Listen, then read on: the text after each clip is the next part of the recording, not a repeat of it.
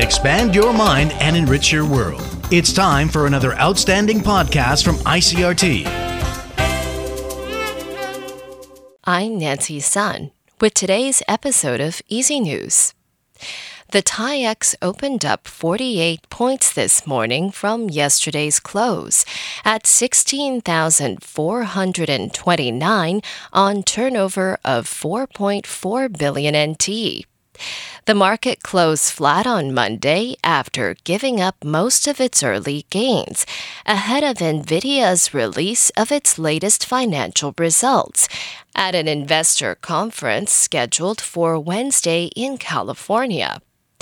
Investor sentiment was also negatively affected by concerns over the U.S. Federal Reserve's rate hike cycle, as Fed Chair Jerome Powell is set to address the Jackson Hole Economic Symposium on Friday.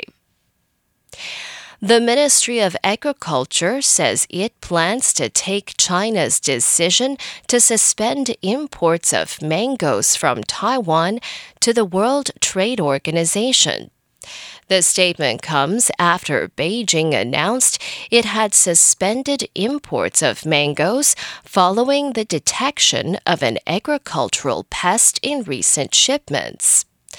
The Agriculture Ministry slammed the suspension of mango imports, describing it as being unwarranted and out of step with international trade standards. Agriculture officials say China's import ban is unlikely to have any major economic impact, as Taiwan has only exported 2.2% of its total mango crop this year. The Ministry of Foreign Affairs is congratulating Bernardo Arevalo on his victory in Guatemala's presidential election.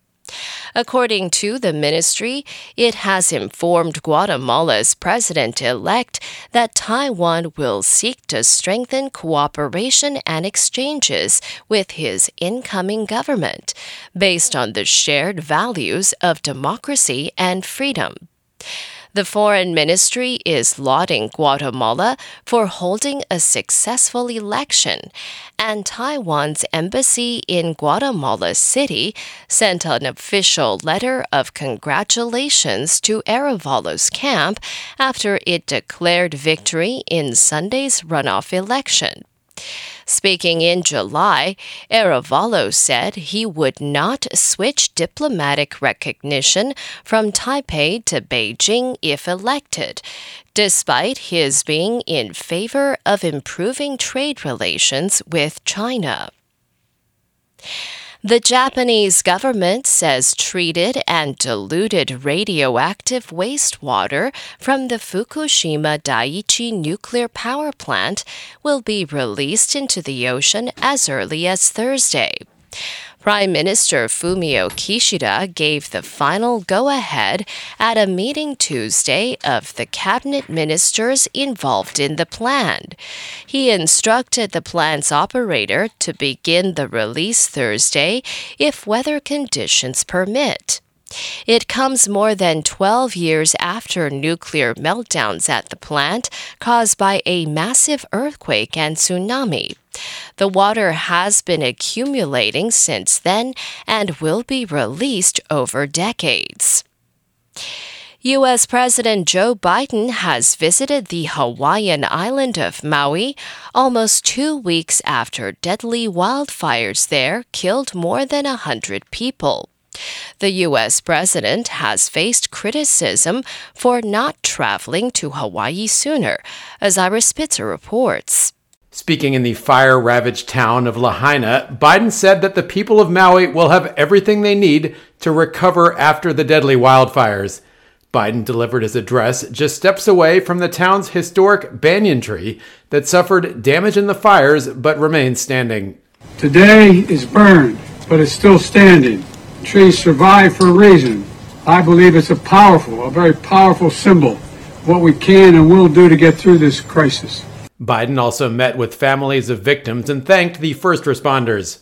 Officials say more than 800 people are still missing as search and rescue efforts continue, and more than 110 people have been confirmed dead. Ira Spitzer, San Francisco. And the Swiss Weather Service says a heat wave has driven the 0 degrees Celsius level to its highest altitude since recordings on it in Switzerland began nearly 70 years ago.